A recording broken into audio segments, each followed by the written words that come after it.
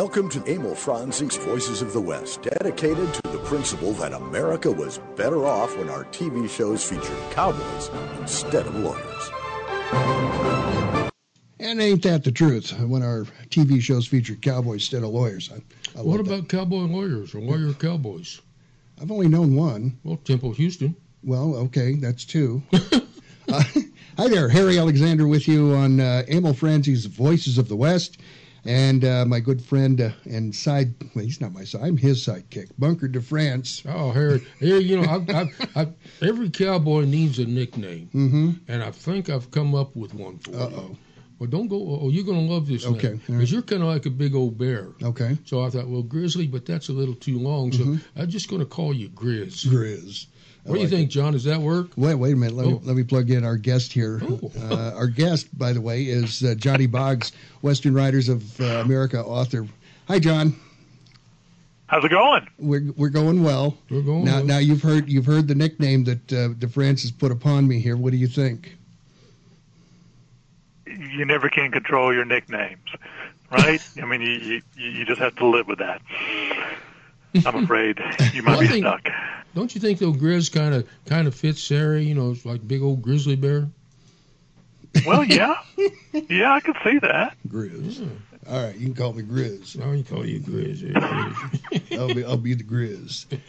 Today's program. Let me get back to where the hell we're supposed to be here. This is Emil Franzi's Voices of the West, Very serious show. It is a serious show, but we love to have fun with it anyway. We're going to be talking today about the novels in the Western genre of John Steinbeck. And but lots of people didn't know there were some Western novels from Mr. Steinbeck. Well, if you look at his California novels, that's pretty basically what they are. Exactly. So yeah, exactly. That's what we're going to cover today. So our guest to handle that is Johnny Boggs. He's Steinbeck is a fave of Mr. Boggs, and so that's why he's here, among other reasons. And because we like him. And because we like him. He's an all-around nice guy. Well, that's nice. And humble. And humble. Our phone number, if you'd like to get involved in this conversation, is toll-free 844-908-WEST, 844-908-9378. And that will hook you right up here. And you can talk to the three of us or ask a question, and they'll be able to answer because I won't. We are on the YouTube. You can. This program is being simulcast on our YouTube channel. Go to YouTube and do a search for Voices of the West, and you will find us. We are streaming at voicesofthewest.net. And our email address is voicesofthewest@gmail.com. What did I lose? What did I forget? Well, you didn't mention VOW. Oh, yeah. When this show is not on, we've got our radio channel going, and it's VOW Radio. You can access it from our website, voicesofthewest.net, and take it with you on your mobile device. Pretty simple, because there's a radio player there that will activate when you press the button. You don't have to have an app. You don't need an app. I have an app for it, but, you know, it works just as fine and probably better by using the internet service there. What does that app stand for? Is that like aptitude? I don't know. It's one of those computer things. Oh, okay. So that's a good way to do it. And, you know, I've discovered you don't need internet in order to get to our website on your mobile device. No. If you have a data program. What's that? You don't have a cell phone. I understand that.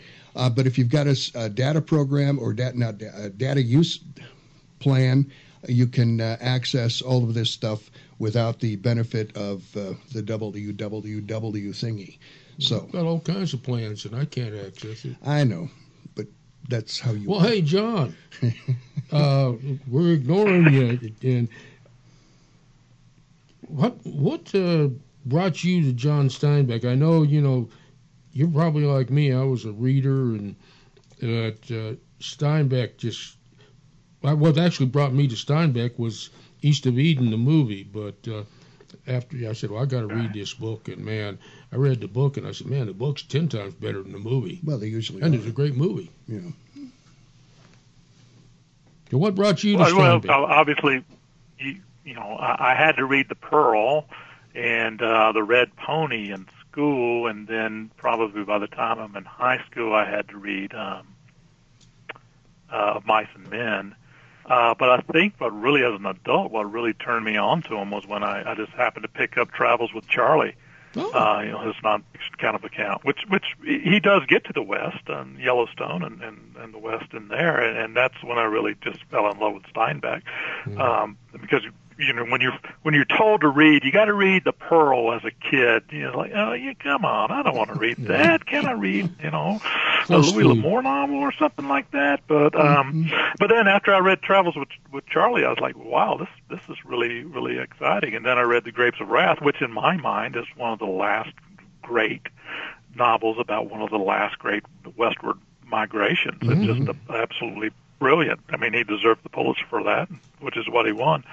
And then later, I just kept on reading. I mean, Cannery Row, which is hilarious, and In Dubious Battle, which I just think is a great kind of a Norrish, kind of dark look at California.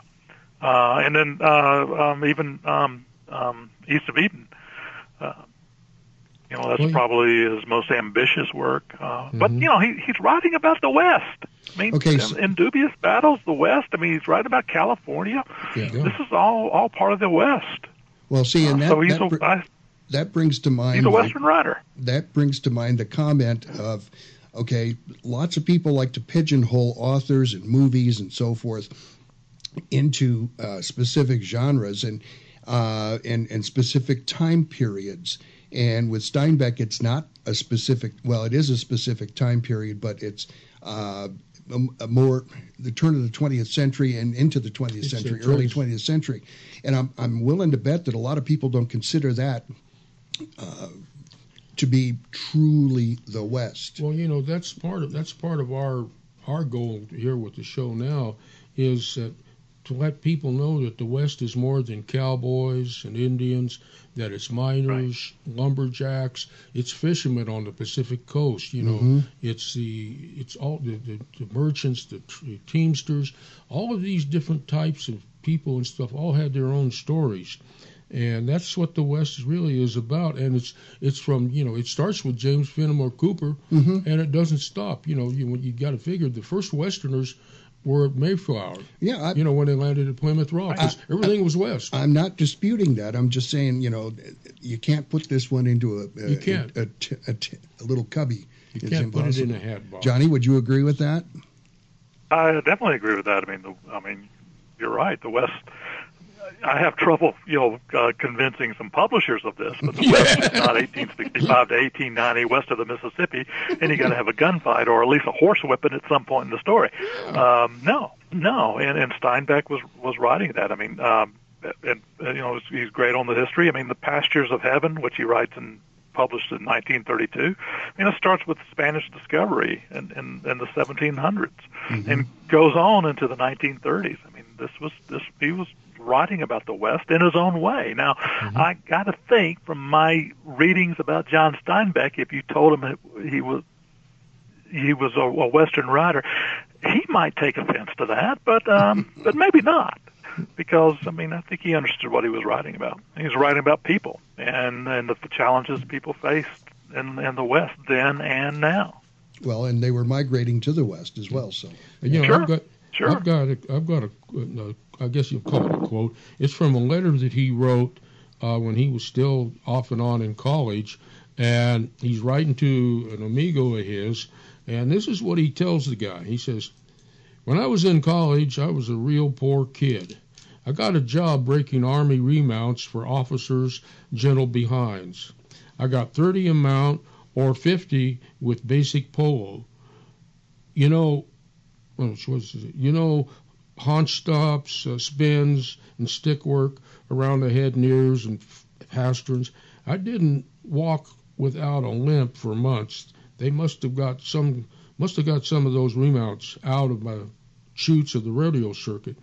But I needed the dough bad, and I figured it was a battle. Better to limp and eat than to be a whole and hungry." And that's his bona fide. He was a ranch kid. He grew up in that atmosphere. He knew the ranchers. He knew the paisanos that worked out there. He, and in he hard scrabble all his life. All these different jobs gave him that experience of the working man and also the sound and voice of the working man. Agreed. I'm going to remain silent. East of Eden is pretty much, in a lot of ways, East of Eden is autobiographical. Yeah. On his part. I mean, a lot of that was what he lived. And of course, Cannery Row. I mean, I think a lot of those stories are probably true. And same with Tortilla Flat. Yeah, I'm going to remain silent throughout most of this conversation because I just my knowledge is next to nil. Well, and I'm not going to embarrass myself. Embarrass yourself. No. Well, go to the library, check out a few books, and you'll understand what we're talking about. Which books have you read? Library? What's that? Wait a minute. Johnny asked you a question. Could you answer that? What's that question? How many books have you read? Oh God, I don't know. How many fingers do I have? Speaking of East of Eden, it's a great example because the book really is about 3 generations that come to the Salinas Valley as migrants. It's the Trask family, which is fictional, and the Hamilton family, which was his mother's family, which were actually there. Like Johnny said, there's a lot of John Steinbeck family in the book. Yeah, not going to dispute it. Yeah, it's a wonderful book. So move on. No, I'm listening, guys. I'll just interrupt when it's time for a commercial break. Or I wish I could see your face on camera. Have some sort of a ridiculous comment that I'll inject there someplace. But I'm going to try not to do that. So you guys go right on ahead. I'm going to kick back here and enjoy an adult cocktail and watch what's going on. You brought the saddle flask. Okay. Well, he was a student at Stanford off and on. He'd go for a semester, and then he'd get off and he'd work and make some money so he could go back. He never did get his degree, and it's amazing what a man can do without a degree sometimes. Mm-hmm. But his life experiences are just so great. And just to jump around a little bit, how many writers have won a Pulitzer Prize, a Nobel Prize, National Book Award? I mean, that's awesome. You don't need college for none of that stuff. No, you don't. I went to school. They expelled me for eating the covers. Why does that not surprise me? John, you got anything you want to throw in there? I'm at a loss for words after that one. I know.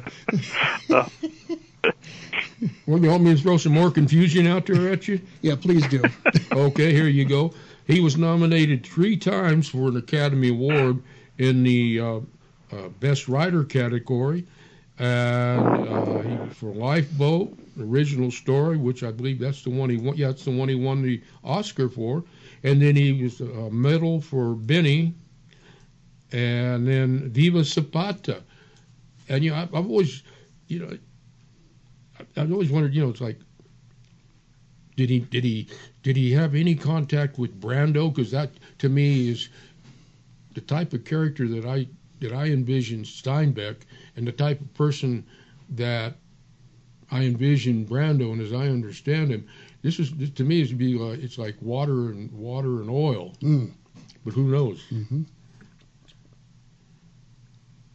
All right, I'm gonna convert you into Steinbeck. I'm gonna just read one paragraph, which I when I'm talking about Steinbeck or writing in general, I always bring this up. This is from The Grapes of Wrath, okay, and I just love the stream of consciousness.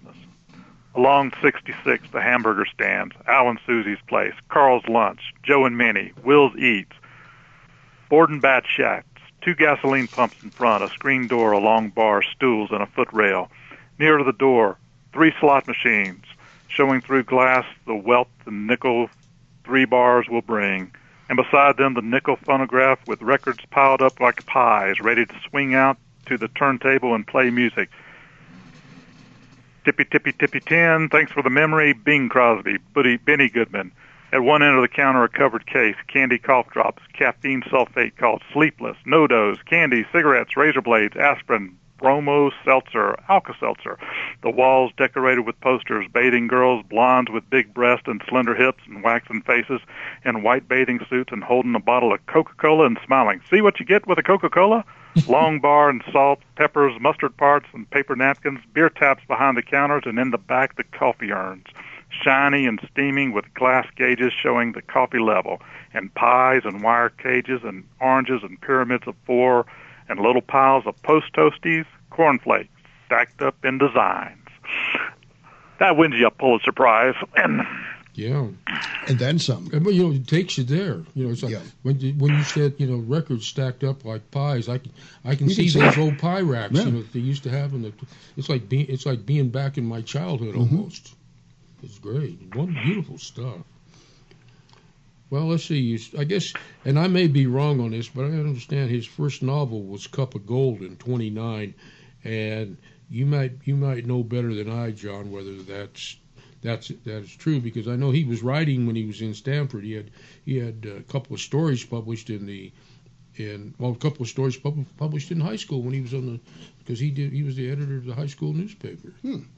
Guy was always writing. Yeah, it's about the pirate Henry Morgan. I've read it.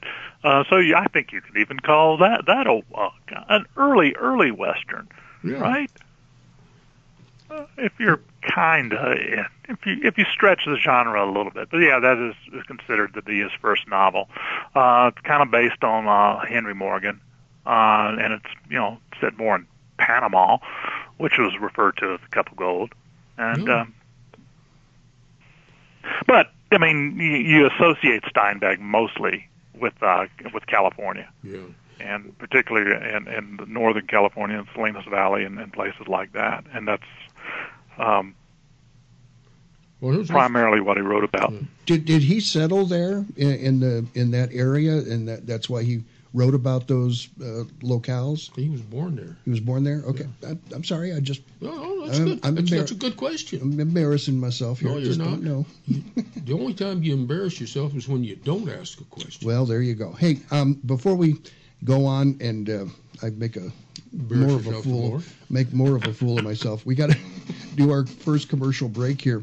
You are in tune with and watching Emil Franzi's Voices of the West. We are talking with Johnny Boggs about the great John Steinbeck and the novels that Steinbeck wrote that were of the Western genre. So we will be back with much more of our program right after these messages. Do stay tuned, because we will be, like I said, right back. Back when the West was very young, there lived a man named Master Son. He wore a cane and derby hat. They called him Bat. Emil Franzi's Voices of the West will be right back. A man of steel, the stories say, but women's eyes all glance. The Tucson Trap and Ski Club dates from 1948 and is now at 7800 West Old Ajo Highway. The club owns 80 acres and leases 300 more from Pima County that supports 50 trap fields, 15 skeet fields, 2 5-stand fields, 2 sporting plays courses with 12 stations each, a 9,000-square-foot clubhouse, 200 full-service RV hookups for members, and free Wi-Fi. This expansive facility gives enough room to host major national and international events annually, bringing thousands of people to the community. Check it out at TucsonTrapandSki.com.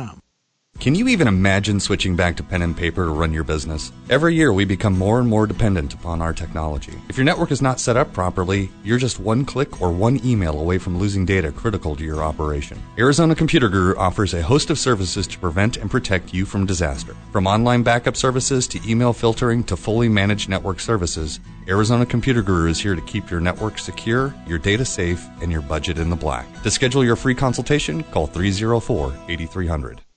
Wills and trusts. Which one do you need? That's where the experience of Zach and Schmidt's PLC comes into play.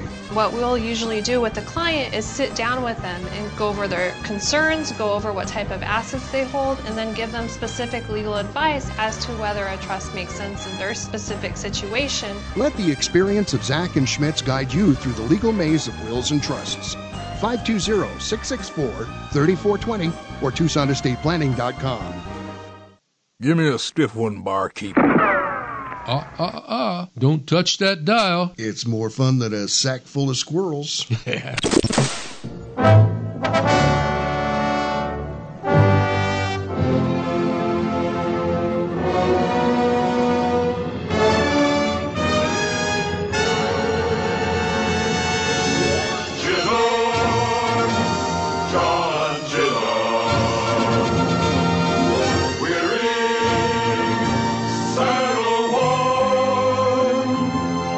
Say that you can't make it. Will you hark to what they've said, or will you move your beeves from Texas across the River Red? They're betting you can't make it, but you bet your life they're wrong. So keep riding toward the Pecos to find where you belong. Welcome back to Emil Franzi's Voices of the West. We're in saddle one, Chisholm, John Chisholm. And we are back on Emil Franzi's Voices of the West. William Conrad. Yeah. Chisholm. Yeah, I thought Andy Finity wrote Chisholm. I didn't realize Steinbeck did. No. You're absolutely right, Johnny. Well, it might have been a story idea he had, mentioned. I'm just pulling music out of my hat here. Although Andy Finity is about as large as life as John Steinbeck. So I reckon. Yeah. I'll give Andy that. All right. Our guest is Johnny Boggs, Western Writers of America author, and I guess you could call yourself an expert on Steinbeck. I mean, when I initially touched base with you, you wanted to put I'm me in not touch going with a that scholar. far. No. I'm a writer. I'm an expert on nothing. Yeah. Well, the guy you wanted to put us in touch with was that Bill Groneman? But I know where to look. Yeah. Yeah, that's the secret. And if you're going to look for Steinbeck, I should point out the National Steinbeck Center, which is in Salinas, his hometown, and where he did a lot of his work. It's just absolutely beautiful museum. Got everything you need to know about Steinbeck you'll find right there. It's an absolutely fabulous museum. And his home is, I want to say it's a restaurant now or something like that. And if you go to Monterey, which is absolutely gorgeous, beautiful town on the coast, they have a big statue with Steinbeck surrounded by a lot of the characters from Cannery Row. Nice. He's back into the Pacific, and he's looking off to the east of the Salinas Valley and Fremont Mountain. Okay. Hey, I know I was there. I know I saw it.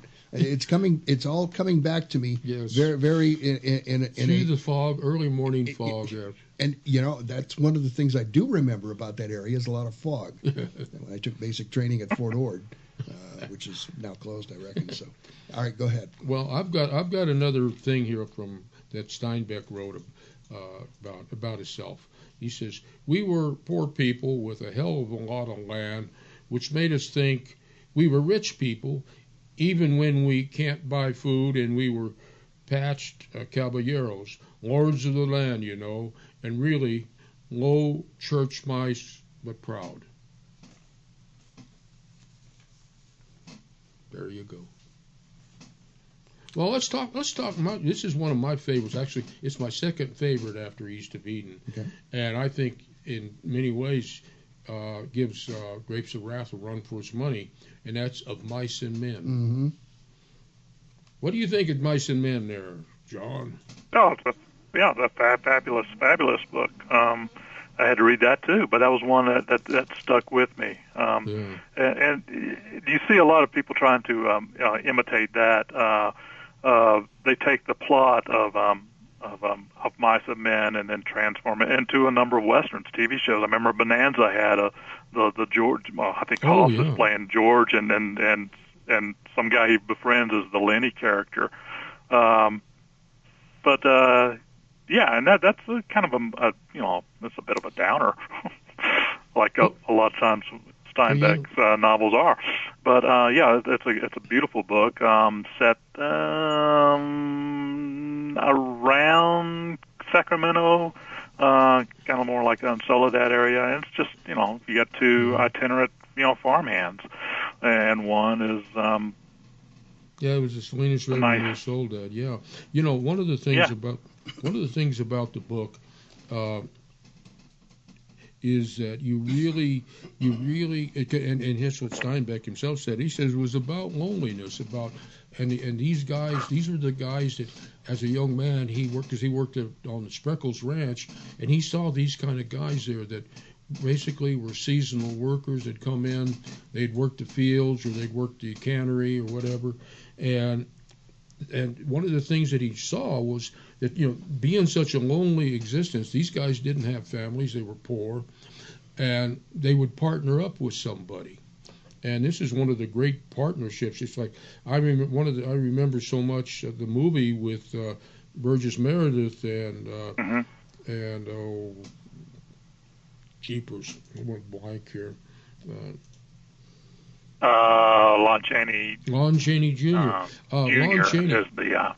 He was I think that's one of the best performances by an actor I've ever seen in my life, because it made such an indelible impression on me. I felt like I was sitting in the bunkhouse with those guys. Yeah. And go ahead.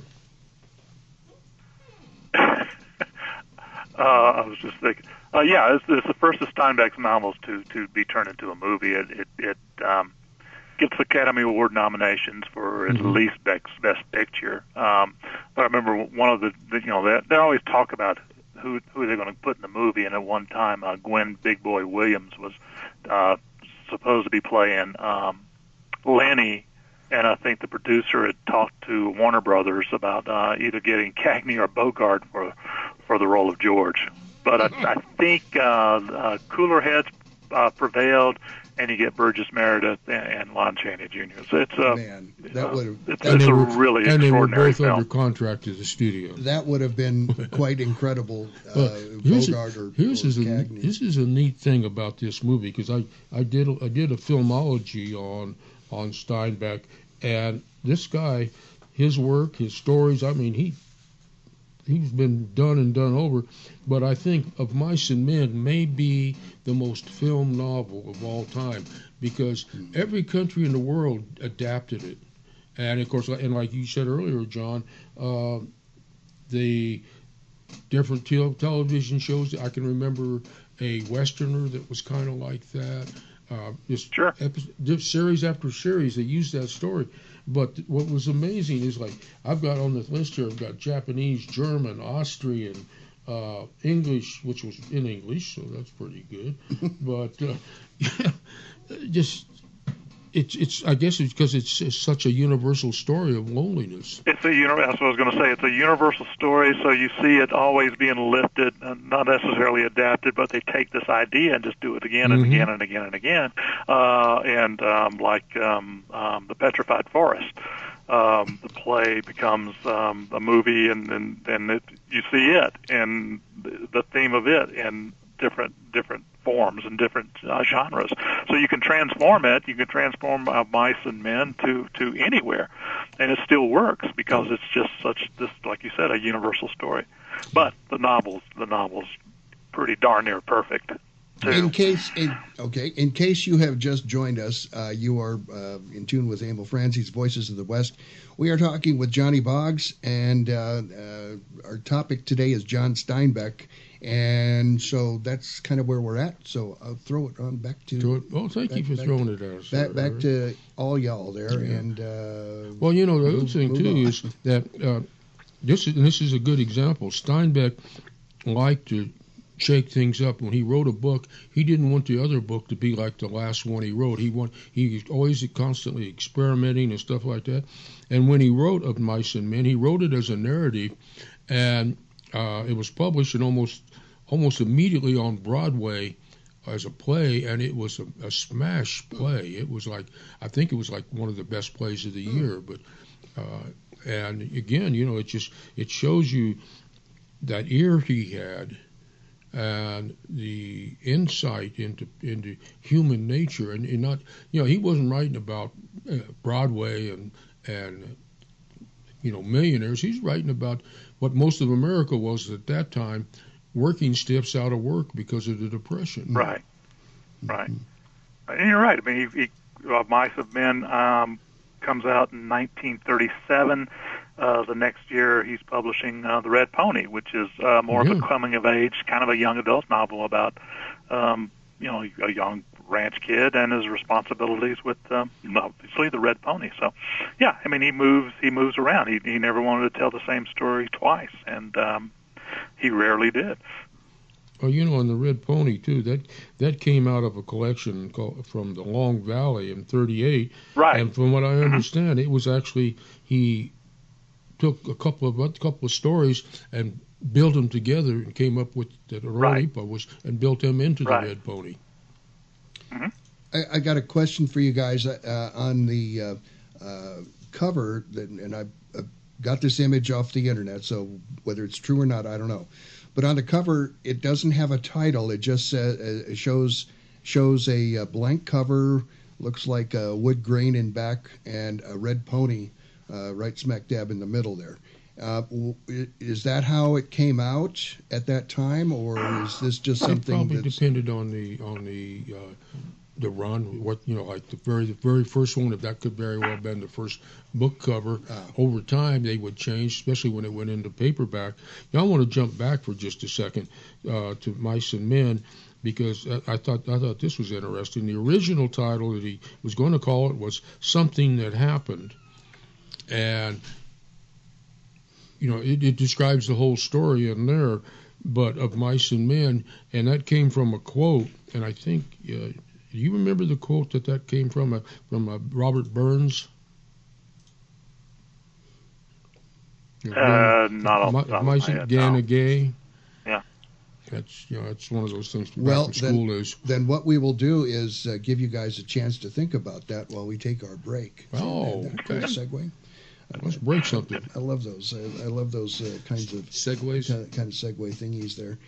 We are doing Emil Francie's Voices of the West on the 12th day of January, 2019. And our guest is Johnny Boggs. Our phone number, 844-908-WEST, if you'd like to get involved in the conversation. It's 844-908. And we will be back with much more on John Steinbeck and lots of other stuff right after these messages. Do stay tuned if you would, please. We would certainly appreciate it. The end of the Civil War was near when quite accidentally a hero who sneezed abruptly ceased retreat and reversed it to victory. His Medal of Honor pleased and thrilled his proud little family group. While getting in on some blood was spilled, and so it was planned he'd command F Troop. Emil Francie's Voices of the West. We'll be right back. When pale face and red skin both turn. When looking for a property management company, here are some things you should consider. How long has the company been in business? What types of properties can they manage for you? And does the company give back to the community? Well, your search is over. The Pole Ash Management Company meets and exceeds those considerations. They've been in business in Tucson, Arizona since the 1960s. They manage all types of properties throughout Arizona and elsewhere, from residential to commercial to public sector properties. The Pole Ash Management Company also dedicates its time and resources to numerous community projects, including help funding the drive for the USS Arizona Memorial at the University of Arizona. You also want a property management company that puts you, the customer, first. Contact the Pole Ash Management Company today at poleashmanagement.com and ask about the complete package, or call 520-795-2100. That's 520-795-2100. The Pole Ash Management Company. Property managers you can trust. Hello, I'm Mr. Red. No doubt you've heard about rescue groups for dogs and cats. But did you know there's a rescue group for horses? That's right, it's called Horse It Around Rescue. Founders Steve Boyce and Teresa Worrell are helping out all those equine victims of neglect and cruelty by giving them a place to restore their health and wellness. And Horse It Around provides a nurturing and natural environment where horses can be horses, so they can be adopted out into forever homes. More than 120 horses, mules, and donkeys have been adopted out, but like everything else, it costs money to run the project. Horse It Around is a 501c3 nonprofit located in southeast Arizona. Your tax-deductible donations to Horse It Around will go a long way so those horses can be horses. Check out the website, horseitaroundrescue.org. Make a difference in a horse's life.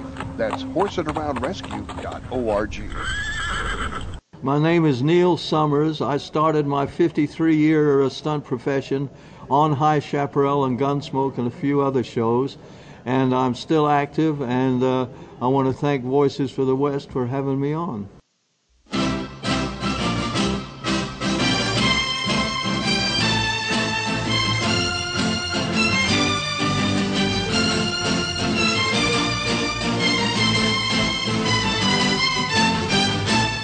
Welcome back to Emil Franzing's Voices of the West.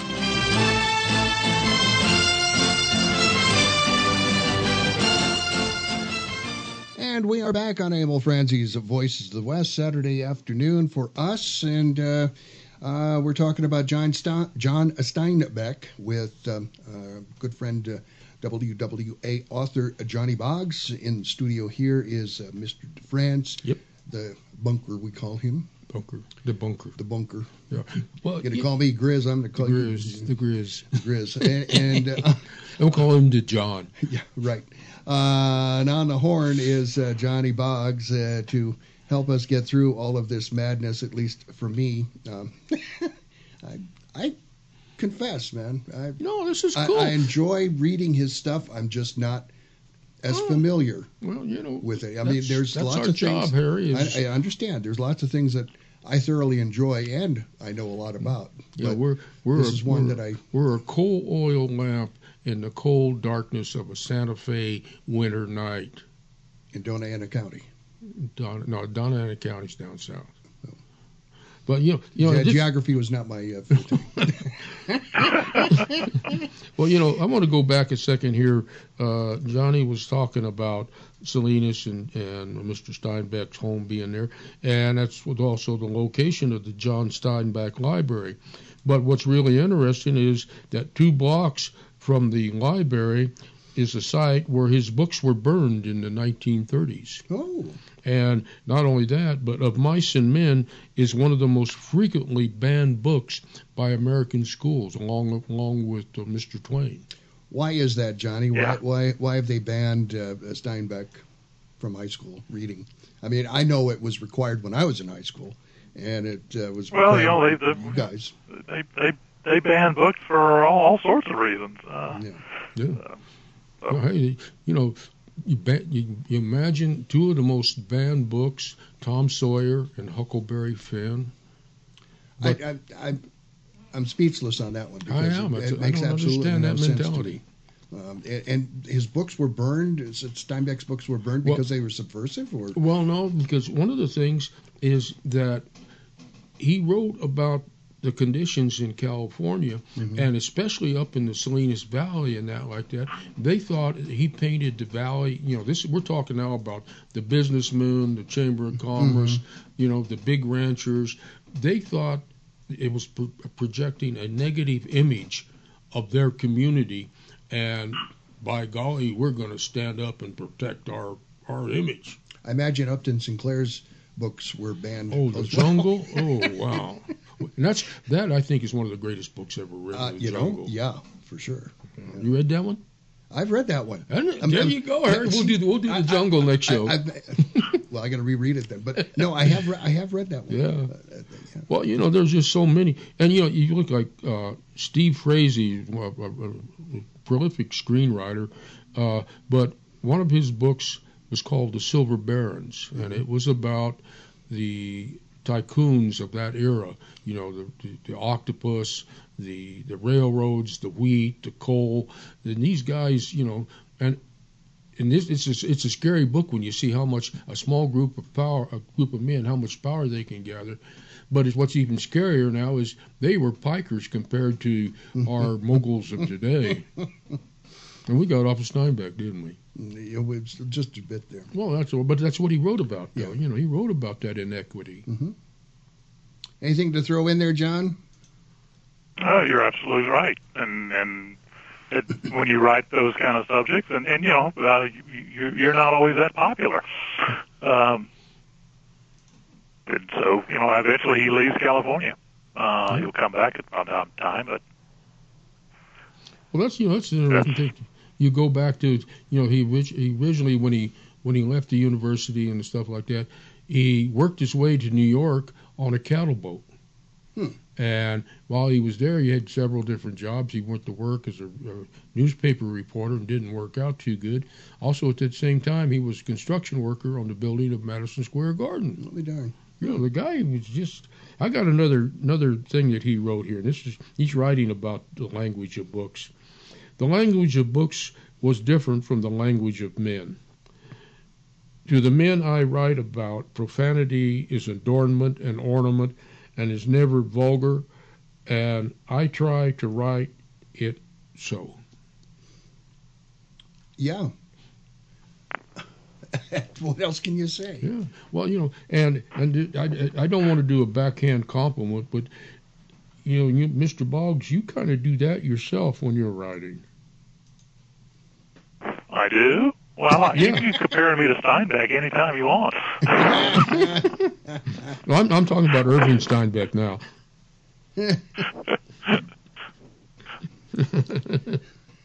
Irving Steinbeck, that's his little brother, right? Yeah. Well, let's talk about Tortilla Flat for a little bit, because his that was. Well, for one thing, it was a Commonwealth Club of California gold medal winner, but it was kind of like his Mort d'Arthur homage. He was writing really about what was written about in 1400, King Arthur, but he changed it to people into the Paisanos, the Mexicans, the Italians, the people that got that community that was in Monterey, and up in that area, that were Portuguese, and they're fishermen, and the mixture of the people coming in from the ranches. Right. Yeah, he was a big fan of the King Arthur stories, and that was what he wanted to do there, was try to transform some of those into some of this, Mexican, Spanish, Portuguese, Indian, Italian friends. So he turns into this kind of comic novel about life in there, and then follows that up later with Cannery Row, which is equally as delightful of a read. But I think Tortilla Flats sometimes it kind of ticked off some people, and I think he got ticked off at some of the reviews that were actually praising him, but were thinking that he was writing. The feedback was it was a big seller. It was one of his early big books that kind of established him. Yeah, that was his first really big income generating book. Right. Able to. Go ahead. I'm trying to find it here. Modern Library Books did a reprint of that, and he printed a foreword in that. And that's not the only edition the foreword kind of came about. Was a few years later, where he's talking about he opens it, when this book was written, it did not occur to me that the Paisanos were curious or quaint, dispossessed or underdogish. They are people whom I know and like, people who merge successfully with their habitat. In men, this is called philosophy, and it is a fine thing. Had I known that these stories and these people would be considered quaint, I think I never should have written about them. We have slap against reaction. Guys, we have a caller here, and we're going to go to John and say, howdy, John. You're welcome on Voices of the West. What is it that we can do for you? Extract from you. Extract from you. Hey, Harry. Bunker, Johnny, how y'all doing? We're doing. Good. What's your comment? Yeah, Question? I just wanted to throw in, when I was in high school and an aspiring writer and trying to learn character development, I read Mice and Men, and I just loved, I was going to say loved, but I was impressed by the villain Curly, who's the son of the owner, and he was such a SOB, and he's in the bunkhouse picking on Lenny, and hitting him, and George is like, hit back, and when Lenny grabs that fist, when he throws that punch and crushes his hand, I cheered, and I was like, that was Bobby Steele, so right? Yeah. So, once I became published, I thought, I always want my villains to be memorable as Curly. Well, yes, they should be. There's a story behind. Really all I got to say. There's a story behind that. That's actually the Lenny character actually was based on a worker that Steinbeck knew, and one of the things that was different was that the worker, he got upset with the foreman because the guy was riding him, and he punctured his belly about half a dozen times or more with a pitchfork. It had nothing to do with the accidental killing of Curly's wife. It was all about but he kept that in his mind, and then when he did the book, he saw a way of taking that experience that he had and transforming it into part of his story. Interesting. Anything else, John? Mm-hmm. No, you're good. Either John. Good. Oh yeah, no. All right. We'll talk to you later. All right. Thank you, John. I appreciate. Thank you so much. Have yourself a good one. Appreciate you telephoning us. There it is. A live phone call, Harry. A live phone call. Yeah. It's always better than a dead phone call, yes, I think. Of course, we get those from Chicago frequently, requesting us to vote. And it's great for an aspiring writer.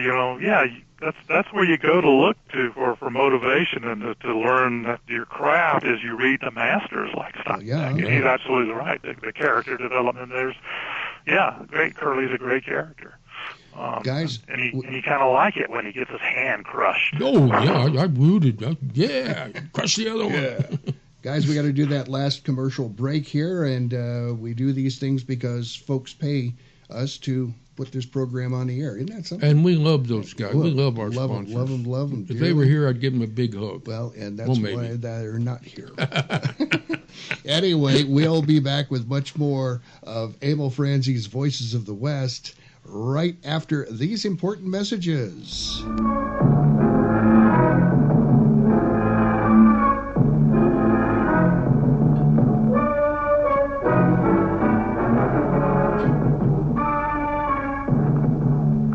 Emil Franzi's Voices of the West will be right back.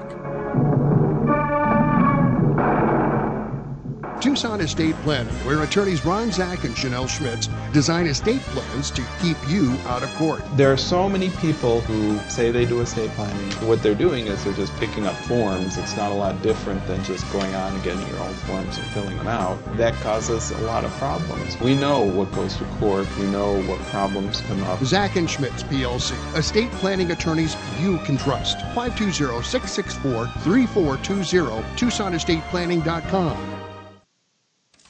Imus Wilkinson Investments, 777-1911, is a unique investment management firm. They pay little attention to where the market indicators are because smart investment management goes way beyond checkered stock exchanges. They are very good at managing all types of investment based on client expectations. They build relationships, and they want clients, not customers. My family is proudly included among them, and they'll help you, as they did us, design a portfolio that achieves what you want when you need it. Imus Wilkinson Investments, they're really good at what they do. 777-1911. Hi, this is Joe Mantegna. Every time my Uncle Willie tells me about his service in Patton's Third Army in World War II, I'm reminded of what we owe the U.S. Army. 14 generations of American soldiers who have courageously defended our nation. Their stories represent the best of America and should never be forgotten. Join me to help build the National Museum of the United States Army, a long overdue tribute to all American soldiers. To learn more, visit armyhistory.org. Saddle up on VOW Radio. Tune in every Saturday at 6 p.m. Mountain Standard Time for the Voices of the West old-time radio shows. We are bringing back those old-time Western radio shows like Paladin, Gunsmoke, Tales of the Texas Rangers, and many more. It's every Saturday at 6 p.m. Mountain Standard Time on VOW Radio.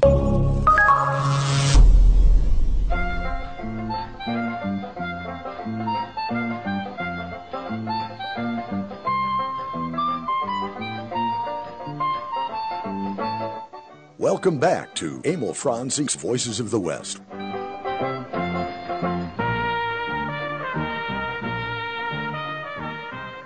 We're back on Emil Franzi's Voices of the West, talking John Steinbeck, and I don't know if we've exhausted everything that I'm sure there's a bunch more that we can talk about. But you know, in the waning moments here, I wanted to ask John what he's got coming up. What you got coming up? How many books have you finished since the show's been on, Johnny? Oops, I got to put them out. Hang on, boy, that just did not work out well. What did you do? You turned them off? I forgot to turn them back on. I've been talking for 10 minutes here now. What am I like a stepchild? I'm actually. I am working on a film history called. What's it called? Hollywood and the American West. So we're taking 12 movies during the sound era and comparing them to how they were made, what was going on at the time they were being made, and how they reflect actual history. So that's probably come out sometime, maybe next year. Then, I'm staying busy. Let's see, the next novel comes out in... Hard Way Out of Hell, which is about Cole Younger, just came out in trade paperback. So it's The Confessions of Cole Younger, and he had quite a few things he probably should have confessed.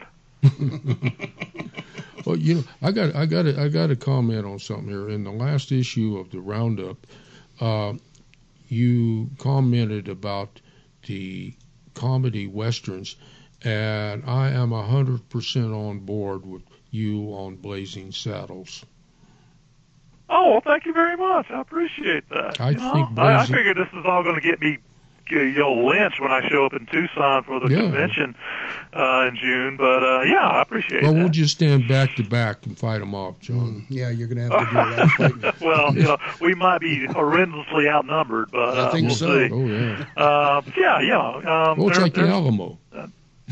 Yeah, too much fighting. Too much fighting in the Alamo. Well, see, I have a theory, and I expound it anytime I get a chance, that one of the cornerstones in the demise of the Westerns is Blazing Saddles. Really, you think so? I really do, because I think it's okay. A lot of people have made comedy Westerns. They poke fun at it and stuff like that. And Mel Brooks was brilliant in it, but there was a point in there when I was watching the movie, and it's the farting scene around the campfire, and it kept going on and kept going on, and all of a sudden, for some reason, and I can't explain it, autonomic, whatever, I was uncomfortable. And it just and again I would laugh my tail off at different things, but that uncomfort built to the very end. And when Red Morgan, a good stuntman who was a mentor to me, and they're having the big fight on the sound stage, walks off into the L.A. sunset hand in hand with a gay dancer, and this just has nothing to do with that thing. It was so wrong to me, and it just. I don't know. I can't explain it, but from that moment, I saw. I think a lot of people saw that, and it broke that fifth wall, fourth wall, third wall between the audience and the story, and a lot of I didn't see Westerns the same after that. Well, and then you can comedy Westerns. There's How to Survive. Was it How to Survive in the West? There's some brilliant ones. Yeah, I mean that's a comedy right there, and a big old gunfight going on inside the saloon, and character says to the other character, "How do we survive?" And the other character says, "And we can survive. We just need to be wearing coffins." I mean, Well, there's some great lines in there. I've got two Western movies for you, John, just out of the blue to see if you saw either one of them. One was Slapsy Maxie Rides Again, and the other one was the Lemonade Joe. Did you see either one of those? Neither one. They are. They Yeah. are 3 layers below the Three Stooges for culture, and both of them were hilarious. One, Lemonade Joe was a Czechoslovakian Western. Wow. Made in early 80s in lemon color. Lemon color. Yes. Wow. Lemon color. I got You one. know, I've been watching. I've been on a Japanese on a Kurosawa fix. So I've watched Seven Samurai, Yojimbo, and Sanjuro. Great Western. And man, those movies are just absolutely brilliant. I mean, Magnificent Seven is a fun movie to watch. The original. I'm not talking about the sequels or the remake, but Seven Samurai is just so brilliant, and it's a little easier to accept the whole plot. It works a little better when you got out-of-work samurai in 1500s Japan, and then you got 7 gunfighters defending a village from 40 bandits. And then Yojimbo, I can see why Leone wanted to make that into a Western. I got one for you. They're great movies. I got one for you, Johnny. Have you ever seen? It's a silent, and it's called 4917. It was made in 1917. Bunker and I watched this one morning, and I mean, it's a pretty incredible silent Western. Have you ever seen it? 4917? No, I'll have to look that up. I'm a big fan of silent movies. Emo Jennings William is Harton. the bad guy in it. Yeah, it was written and produced by Ruth. And she directed. And I don't recall her last name now. But it was the premise is this guy was involved in the gold rush in 1849. He's back east now, and he's going through his belongings. He coming across all those old cool things that he had when he was a young man. And he decides he wants to set up an old West town to recreate that time and era. And it's the story of how he gets that. I'm not going to give too much of it away. I'll tell you what. I'm supposed to curate our Western movie night gathering later this month. I'll have to see if I can track that down because, it's very I like to bring the interesting. There's a really great. It's very short. It stars and stars. I can't remember the guy's name, but he plays the Japanese commandant in Bridge on the River Kwai. So this is from about 1917, 1915, somewhere around there. It's called Last of the Line, L-I-N-E, and he plays an Indian who comes home to the old from the old ways and has just become a drunk and raging alcoholic. It's a short movie, but it is so powerful. These silent movies, I think you go back to one thing. When they're making movies in 1915, 1916, 1917, they're a lot closer to the frontier than they are when they're trying to make movies in the 2000s. Well, their wardrobe looks like it came out of their closet. It doesn't look like Western costume. Yeah. Hey, I got one for you, John. I got one for you. You'd like to, obviously you're a great writer in Western genre and such. Why is it that when the guys rob the banks, they wear bandanas, neckerchiefs, or sacks. or sacks, or whatever the case may be. And you always are able to really actually figure out who they are because of the hat, the color of the bandana, blah blah. Why don't they disguise their horses? Why don't they put the bandana on a horse? You put a flour sack on the horse. Yeah, come on. Everybody recognizes a horse probably easier than the guy. Well, too, and you look at the movies and all the actors are going, well, I want this outfit and I want that outfit. And back when those things were actually happening, everybody dressed pretty much the same. Mhm. You know, the because your selection of clothing wasn't that great. And here he's giving me the whirling finger, which I hope isn't a nasty sign. No, it is not. It is time for us to depart. Johnny, thank you so much for joining us this afternoon. It's Wonderful most appreciated. Wonderful time. It's always a pleasure. Let me leave you with one quote to prove that you were right. Okay. From Robert Burns: "The best laid schemes of mice and men go often askew." There you go. Yep. Thank you, John. Thanks, John. Thank you, everybody. Thank you. We'll be watching, or not. We hope to have you back next Saturday. What are we doing? I have no clue. Yeah. We'll figure it out as the week wears on. And we'll see you. We'll see you at the book fair and at the convention. Yes, we will. All right, Johnny. Thank you, and thank you, everybody. We will be back next time here on Emil Franzi's Voices of the West. Bye bye. Great.